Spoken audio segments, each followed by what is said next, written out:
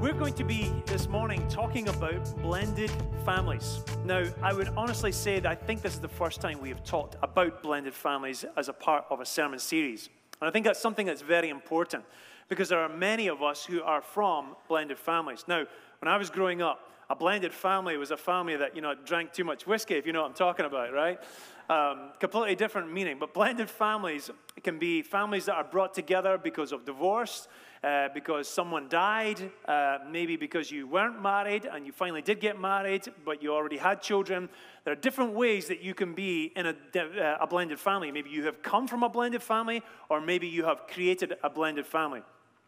And in all of this, we started looking at the whole topic of blended families. And I thought, well, I need to figure out what is a blended family. And a blended family, it says, according to the dictionary, it says a family consisting of a couple and their children from this and all previous relationships. A blended family is obviously created up from several different families, or maybe different ways. I've already discussed that, sorry. Different ways of actually bringing a different family together that wasn't in the normal order that maybe God had actually set for us. But today what I want to do is I want to tackle this topic of blended family because I think it's easy to look at the good things of God, the plans of God, the perfect plan of God, and then see how we don't measure up to that perfect plan. Sometimes it's easy, and even when you're not talking about blended families, just with your walk with God, it's easy sometimes to look at the good things of God, the right things of God, and compare yourself and see that we don't measure up. Well, I think that we need to discover the redemption of God. And so what I want to do is I want to look at two different things specifically today, and I've asked Jared, my good friend, to be a part of this as well, because I'm going to talk about, dare I say, the legitimacy or the theology of blendedness. And I've asked Jared to look at the issues of blendedness too, because he has a blended family himself. And so I'm going to start off with talking about three different questions that I asked when I first started talking about blended families. And three questions are this. The first question I have is this. Number one, does blending endorse divorce? Does blending endorse divorce? Now, if you were here a couple months ago, we did a series, if you remember, about the Big Ten. It was about the 10 Commandments. And it turns out that I had flipped a coin, and it landed on my week to actually do the teaching about adultery, which everybody just loves talking about adultery, right? That's the most thrilling topic you can think about for teaching on Sunday morning. And we took it from talking about Matthew 19, verses 3 to 10, when Jesus actually addresses divorce and adultery. Now, I'm not going to go into it too much. But one of the things that we discovered was Jesus was more focusing on the plan of God, the perfect plan of God, going back to the perfect plan of God that allowed there to be a restoration of women, that allowed there to be a restoration of what we thought of what a proper marriage was, what we thought of what was the perfect plan of God. Not so much that he was looking to try and condemn people, but he was more about trying to get back to the perfect plan of God, which is the way that I think that Jesus usually operates. So the answer is no, it's not so much an endorsement, but it's an acceptance or an acknowledgement that the fact is that relationships break down, that things happen, that marriages break apart. And so if you're not in the perfect plan of God and you're not in the perfect situation, does that mean that God has got nothing for you? Well, this is what I want to look at today. I want to look at the second question, which is this. Does blending endorse breaking up of families? And what I want to talk about is the difference between the perfect will of God and the permissive will of God. Because these are something that is very important for us to understand. And maybe what I need to do is give you some examples of the perfect will of God as opposed to God's permissive will. So here we go. I've got three quick examples for you. The first one is, if we remember in the Old Testament when the Jews were in Egypt and they were slaves. And God said, I want to call you out into the desert to worship me. He didn't say he wanted to call them out in order that they might not be under overlords. No, he wanted to call them out because it said that he wanted to be their God and he wanted them to be his people. God, people, God, people. That's the way he wanted it. But later on, it says in Samuel, I believe, in 1 Samuel chapter 8, verse 6, it says, you know what? They came to God and said, you know what? This God thing is kind of cool, but can we have a king instead? That was never God's plan. And in a sense, they had problems once they moved over to having a king. But because God allowed them to have what they want, because we have free will, he allowed them to move over to the whole thing of having a king. It took them years to get to a good king. In fact, that good king was David. It was someone who was a man after God's own heart. And David was, in a sense, was like the precursor to Jesus. He was like a model for someone who walked with God. And he wrote all the Psalms that we have in the Scriptures. So you can see God's perfect will, and then you can see God's redemptive or permissive will. Let me give you another example. Remember when Adam and Eve, remember the days when Adam and Eve were walking around in the garden? And God's plan was that they would walk together in purity and in holiness and in obedience. And he told them this. He said, if you eat of the tree, eat anything you want, anything you want. You can have steak, you can have apples, you can have McDonald's, you can have anything you want, but you cannot eat from this one tree. If you do, you're going to die. Dead. Dodo, gone, dead. That's it. And yet they did. They ate it. And so later on in Romans 3:23, verse 20 and 24, it says, for all have sinned and fall short of the glory of God, and all are justified freely by his grace, that's permissive will, his grace through the redemption that came by Jesus Christ, or by Christ Jesus. So you can see the perfect will was, if you eat that tree, you're dead. You're gone, right? But somehow, God makes a way through Jesus for them to live. Wait a second, you said dead 1 minute, and now you're saying live another minute. That's because they switched over from God's perfect will to God's permissive will. Let me just do a quick caveat here before we move on. The only way you can access God's permissive will is through repentance. You see, Jesus was the way to God's permissive will. Jesus was a redemption. It's only through Jesus, it's only through repentance that you can get into the permissive will of God, which allows you to access the benefits of God's perfect will. You follow me so far? Lots of P's, lots of perfects and permissions, lots of confusion. But this leads me to this last one, which is this, that God has given us an order of how marriages or families are meant to be constructed in order for us to have peace and wholeness in our life. He says, leave your parents, cleave to your spouse, and then multiply yourself through kids. That was the model that he gave to Adam and Eve in the beginning. But God's grace is allowed to come to us through repentance when we have mixed that up through blended families. Does Jesus know our blended problems? Does he know what our blended problems are? Well, I would say yes. Why? Because he had a dad that wasn't his dad. You remember when Mary was impregnated through the Holy Spirit and his earthly father, Joseph, found out, and he said, wait, you're pregnant already? And it says that Joseph had in mind to quietly divorce Mary. Now, that's rejection of Jesus. That's Jesus being in the womb, knowing and hearing that his earthly father has decided he doesn't want him. That's a breaking up of family. Even though he didn't follow through with it, there's still a rejection that could have come into Jesus right there. He has experienced what it is for us to go through that brokenness. So I believe that Jesus, even when he grew up in the family, he knew that they were all sons and daughters of Joseph, but he really wasn't. So I know that he has experienced that blendedness that he went through, that many of us have gone through ourselves. Many of us have to understand this as well, that God has made us blended too, that we're blended in the family of God. In Ephesians 5:1-5, it says, in love he predestined us for adoption to sonship through Jesus Christ, in accordance with his will and his pleasure. He has blended us into his family, because there was a day when we didn't walk with God as well.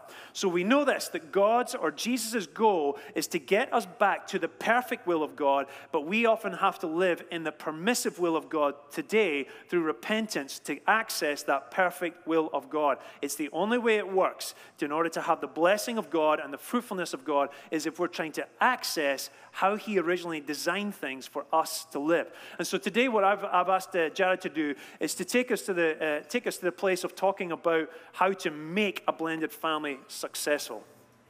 It's yours. Good morning. So first, let me tell you a little bit of background about my blendedness. My parents are still married. They've been married for over 50 years. My grandparents have been married for over 72 years. Wow.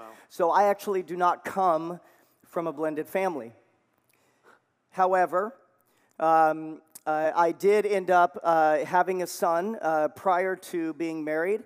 Then her and I got married. We had a second child. My oldest son, his name is Jaron. He's almost 18 today. And then we have Kenan. When Kenan was 14 months old, my wife decided that she didn't want to be married anymore, and she didn't want to be a mom. And so I was a single dad for 5 years, and it was hard. The most difficult thing that I've ever experienced in my whole life. I didn't get married to get divorced, but it happened. So one of the things that is really important, though, is that God used that to change me. So 5 years later, I ended up meeting my wife, Kara, and Kara is absolutely phenomenal. And then Kara and I got married, and we've had 2 additional sons. Grayson is now 4, and Braylon is just 12 weeks old. So we currently have a blended family. So let's talk about what this process is and what does it look like when it comes to blended families. And I first want to talk about moving away from prior relationships. Mark 10:8 says, and the 2 will become one flesh. See, God designed one man, one wife. One husband, one wife. That is the plan and the design of God. So through divorce, I see that people make one of 3 decisions coming out of it. And I noticed it at the time when I was going through my divorce. The first was that I see people do is there's a bitterness that can happen where they get divorced, that they were harmed by that person, and so they look at all future relationships through the prism of how it is that they were pained, and they become so bitter, and they're closed off, and nobody else is allowed in, because if I allow you in, you're going to treat me the same way that that person did, and I'm not going to allow that to happen again. So the rest of their life, there is bitterness and anger that occurs because of something that happened in the past. The second thing that I see happen is what I'm calling baggage. And that is where a relationship ends, whether it's a marriage or whether it's just a relationship. That relationship ends and immediately jump right into the new relationship and carry all of the baggage, all of the pain, all of the hurt, carry it right into that new relationship. And the process repeats again and again and again. And the third choice, or the third decision, is what I'm calling rebirth. It's about becoming a different person. See, I was not a Christian in my first marriage. In fact, God used my divorce to bring me to Him.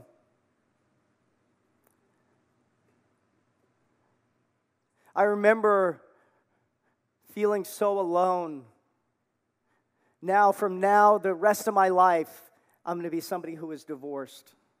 And I remember literally laying in a fetal position saying, there's got to be something else. God, if you're out there, there's got to be something else.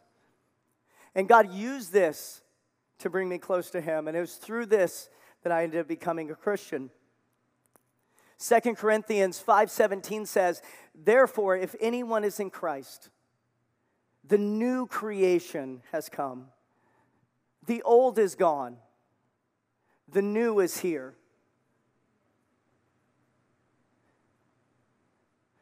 God sent His Son to die on the cross so that we can be reborn. We don't have to be defined by the mistakes of our past because of the redemptive quality of God.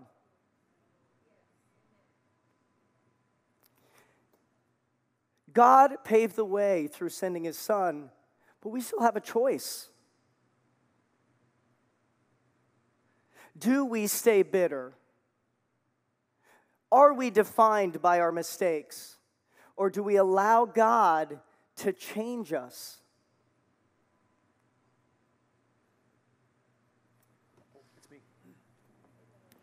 I was so engrossed in what you were saying, until I lost myself now. I want to talk about then quickly, going to the second one. So the first one was moving away from prior relationships. And the second thing we want to talk about is setting of right expectations. The setting of right expectations. Fair grace, trust, and dreams. What is that about? Fair grace is when you go into a new relationship and don't hold that new relationship to the standards or the crimes or the sins of your past relationship. Because it's not fair to actually hold them to a standard that their past relationship is set. And sometimes what can happen is when we go into new relationships, we can often be in a position where they say something or do something and it sparks an emotion within you that kind of it puts up your defenses or it fights back against them. But really, it wasn't something that they said or did that has hurt you. It's something that was said or done in past relationships. It can be even something your father said or something your mother said in your past relationship. But if it's from a past marriage, and that is your model of what a relationship is in a marriage, then if you have designed yourself to be in this fighting position and always protective when he says this or when she does that, when you go into your next relationship, it's very easy for you to quickly put your fists up because they did something or said something that felt like the past relationship. You follow me so far? And so it's important for us to understand that when you enter a new relationship, there has to be fair grace when you enter in. Trust is the foundation for this whole thing. We must make a conscious decision to trust when you come from a broken relationship, when you come from broken trust. You have to make a conscious decision to trust. It's not something that's just built into you naturally anymore. And now, naturally, it's distrust that's built inside of you. And that, of course, as Jared had just mentioned, can lead to bitterness. It doesn't come easily, though, which is why it's so important to have a season or a time where you're able to change into the person that you need to become. As Jared was talking about, if you go from one relationship and jump into the next relationship too quickly, you're in a place where you're not actually the person who you need to be. You haven't changed to become who you're meant to become. You're not a person who actually has trust within you. Why is this so important? Because it's the foundation for creating new dreams. Your dreams and your goals and your new relationship can't be based on, I'll never let that happen to me ever again. I'll never let someone speak to me that way. I'll never let someone do those things to me ever again. That can't be your goal in life. If that's your goal in life, you're setting yourself up for another broken relationship. You're setting yourself up for failure. The only way that we can actually have successful marriages and successful families is if we have a new vision and a new goal, a new dream from God. And our vision for this year for our church was big dreams, dream big. And in order for you to dream big in your marriage, there has to be a foundation of trust that gives you the freedom to hold on to dreams. Not secretly saying, that's your stuff, this is my stuff. We'll not blend ourselves entirely. Let's keep ourselves separately in parts of our lives. Let's keep our parts of our lives a little bit separate, just in case this doesn't work out. If that's the way you approach it, you're guaranteed that it is going to fail, that it is going to break down. But honestly, going to that place of trust means that you have to give yourself everything. Not just, I will give myself entirely to this person, but I will give everything that I own and everything that I have to this person as well, which is very difficult. So after Kara and I were married for a couple years, we had the opportunity for Kara to potentially adopt Jaron and Kenan, our older two. And it was a long process. There were attorneys involved. There was all kinds of stuff that had to occur. And one of the things is that the kids had to be accepting of it. So after going through this whole process, we ended up sitting down with them and we met with them. And there was a moment of trust that I had to give up. There was a moment of control that said either I'm in this 100% or I'm not. So we sat down with the kids and said, listen,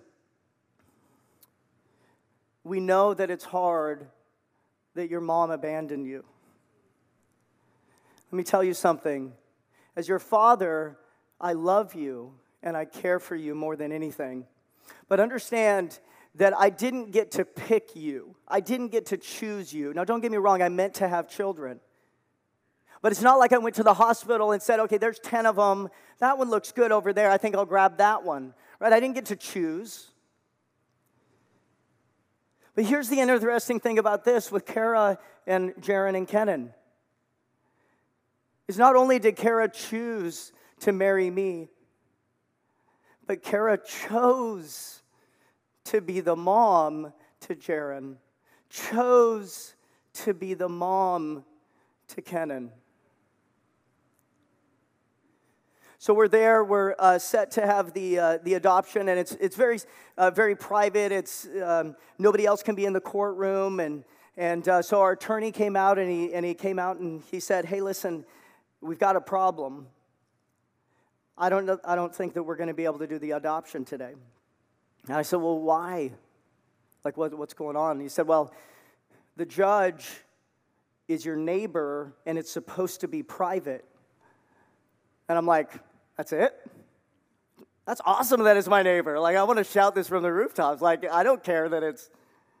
So it ended up going through. So in the room, they have to make sure that everybody understands what it is that's happening. And so the judge says to me, "You understand that from now on, Kara is Jaron and Kenan's mom, that if something happens in the future, that she has equal rights to the children as you do, that you could lose custody of your children to Kara."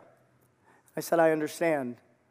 And to Kara, she said, "You understand that we are changing the birth certificate that says that you are the birth mother. For the rest of your life, these are your children." She said, "Yes." She said, the judge said to the boys, you understand what's happening today? And they said, "Yes." And she said, "Well, what is that?" And Kenan said, and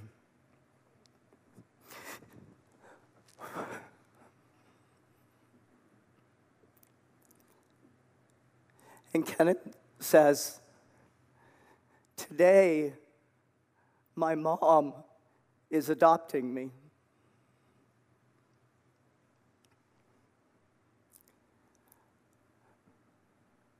When we were married, Peter was the officiant of the wedding. One of the things that he talked about really hit so hard. He told a story about burning the ships, that when you go into something like this, when you go into marriage, you go in 100%. And it stuck. And I had to trust, not necessarily in Kara, but what I had to trust in is God. So let's look at the sharing and parenting of non-biological kids. See, God has an order in relationships. Christ first, right? We're supposed to have a relationship with Christ first. And then we have a relationship with husband and wife. And then we have the relationship with kids. So I actually didn't necessarily have a great example of this. In my family, actually, the kids came first. Like, it was the kids that were actually the most important thing. And actually, after I became a Christian, I realized that, wait a minute, that's not the example that the Bible talks about. It's not what Christ talks about. It's actually Christ first, husband and wife next, and then the kids. Well, that's the order that things happen, right? We're supposed to be believers first, and then we meet our spouse, and then we have kids, right? But that's not what I did. I had kids first, and then I met Christ, and then I got married. So how do you turn that around? How do you make your wife right below Christ when you've known the kids longer?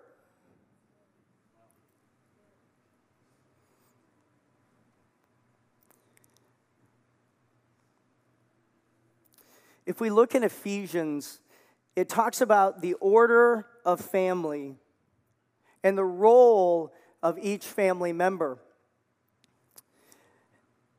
And this scripture I know. I know this one. Wives, submit to your husbands. I've heard that one a bunch, and I may have said it once or twice. And then right next to that, right after, husbands, love your wives. Children, obey your parents. And then fathers, don't exasperate your children. Now, I looked up at the Greek on this, and fathers in this scenario, many times throughout the Bible, was actually used as grouping both parents. So parents, don't exasperate your children. It talks about after that, train them in the ways of the Lord. So I've read this a number of times, but what I didn't read is the scripture right before it. I was really focused on wives, you need to submit to your husband. But actually, if you look at the one right before that, it says, submit to one another out of reverence for Christ. Every single one of these talks about Christ being in the center.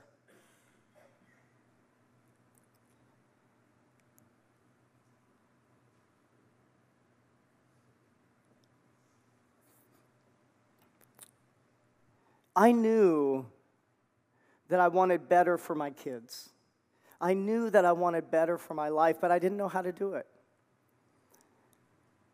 But Christ in me made me a new creation. The truth is that if I would have met Kara right after my divorce, she would not have been interested in me in one bit. Because I was not the man that God wanted me to be. It is Christ's redemption quality that changed me into the husband and father that I am today. Now, I got to tell you something. When they asked me to do this, when Peter texted me and asked me to do this, I was very reluctant because this is hard. And we're like, this sounds really good up here, and you expect that when the pastor's up here talking that, they know this, right? And they got it, and so we're supposed to learn from them. And I got to tell you, I don't got it. It's hard. It is difficult. It is painful. It is daily trying to look towards Christ to redeem what has happened in the past. So let's look at some practical stuff. Let's look at parenting in our own house. There's a lie that says that my spouse can't love my kids like I do. Well, we speak against that in the name of Jesus. The enemy is looking for areas to come in between our family relationship. Does God not love us because we're not his biological kids? God looks at us through the prism of Jesus and looks as if we are him, as if we are perfect. So as parents, we have to look at our children through the prism of Jesus. Second is that words matter. My kids versus your kids versus our kids versus you need to take care of your son over there. Words matter. The power of life and death is in the tongue. What we say and how we say it matters. Third thing is being on the same page even when we're not. We're raised in different houses. We have different parents. Kara came from a blended family. Her mom left when she was young. My parenting style is this. Hers is this. But we have to have a united front when we meet with the kids. So there's many times where Kara and I have to go off to the room, and we have to discuss, and we have to talk. And when we come out, we agree even if we don't.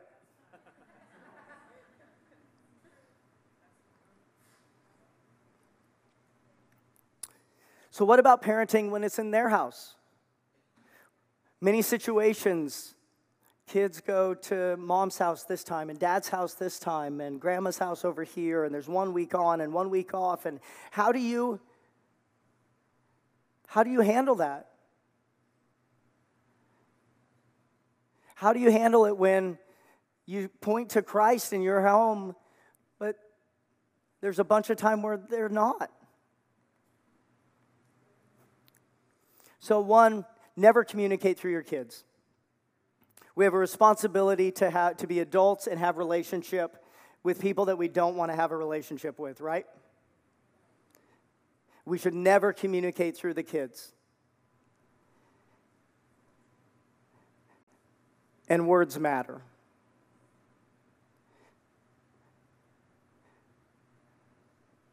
I would never talk bad about Jaron and Kennan's biological mom. Somebody talks bad about my mom, we are throwing down. You do not talk bad about my mother, including my father. If my dad says something bad about my mom, that is not okay. Words matter. Don't underestimate the power of prayer. If we look through history, we look through Bible, how many times does the hand of God move because of the fervent prayer of the people that love God? Prayer matters. And don't underestimate God's righteousness working through you versus the enemy. See, when we look at what Jesus talked about in the Bible, when he referred to God and the relationship between him and God, it was a father, right? So it's a parent relationship. When we look at how Jesus referred to us, he talked in the church, he talked about the bride relationship. So if we look at the example that the Bible talks about God, it's the father-child and it's the husband-wife. So what does the enemy do? The enemy tries to come in between those relationships in order to stop the relationship between you and the Father. He uses the arguments. He uses it's your fault that your parents got a divorce. He tries to come in between the relationship of parent-child, and he tries to come in between the relationship of husband and wife, because those are the two greatest examples that we have of the relationship between us and God. And if he can get in between those, then he can get in between the relationship of you and God. Do not allow the enemy to put a foothold where God already sent his son to die for. It is settled.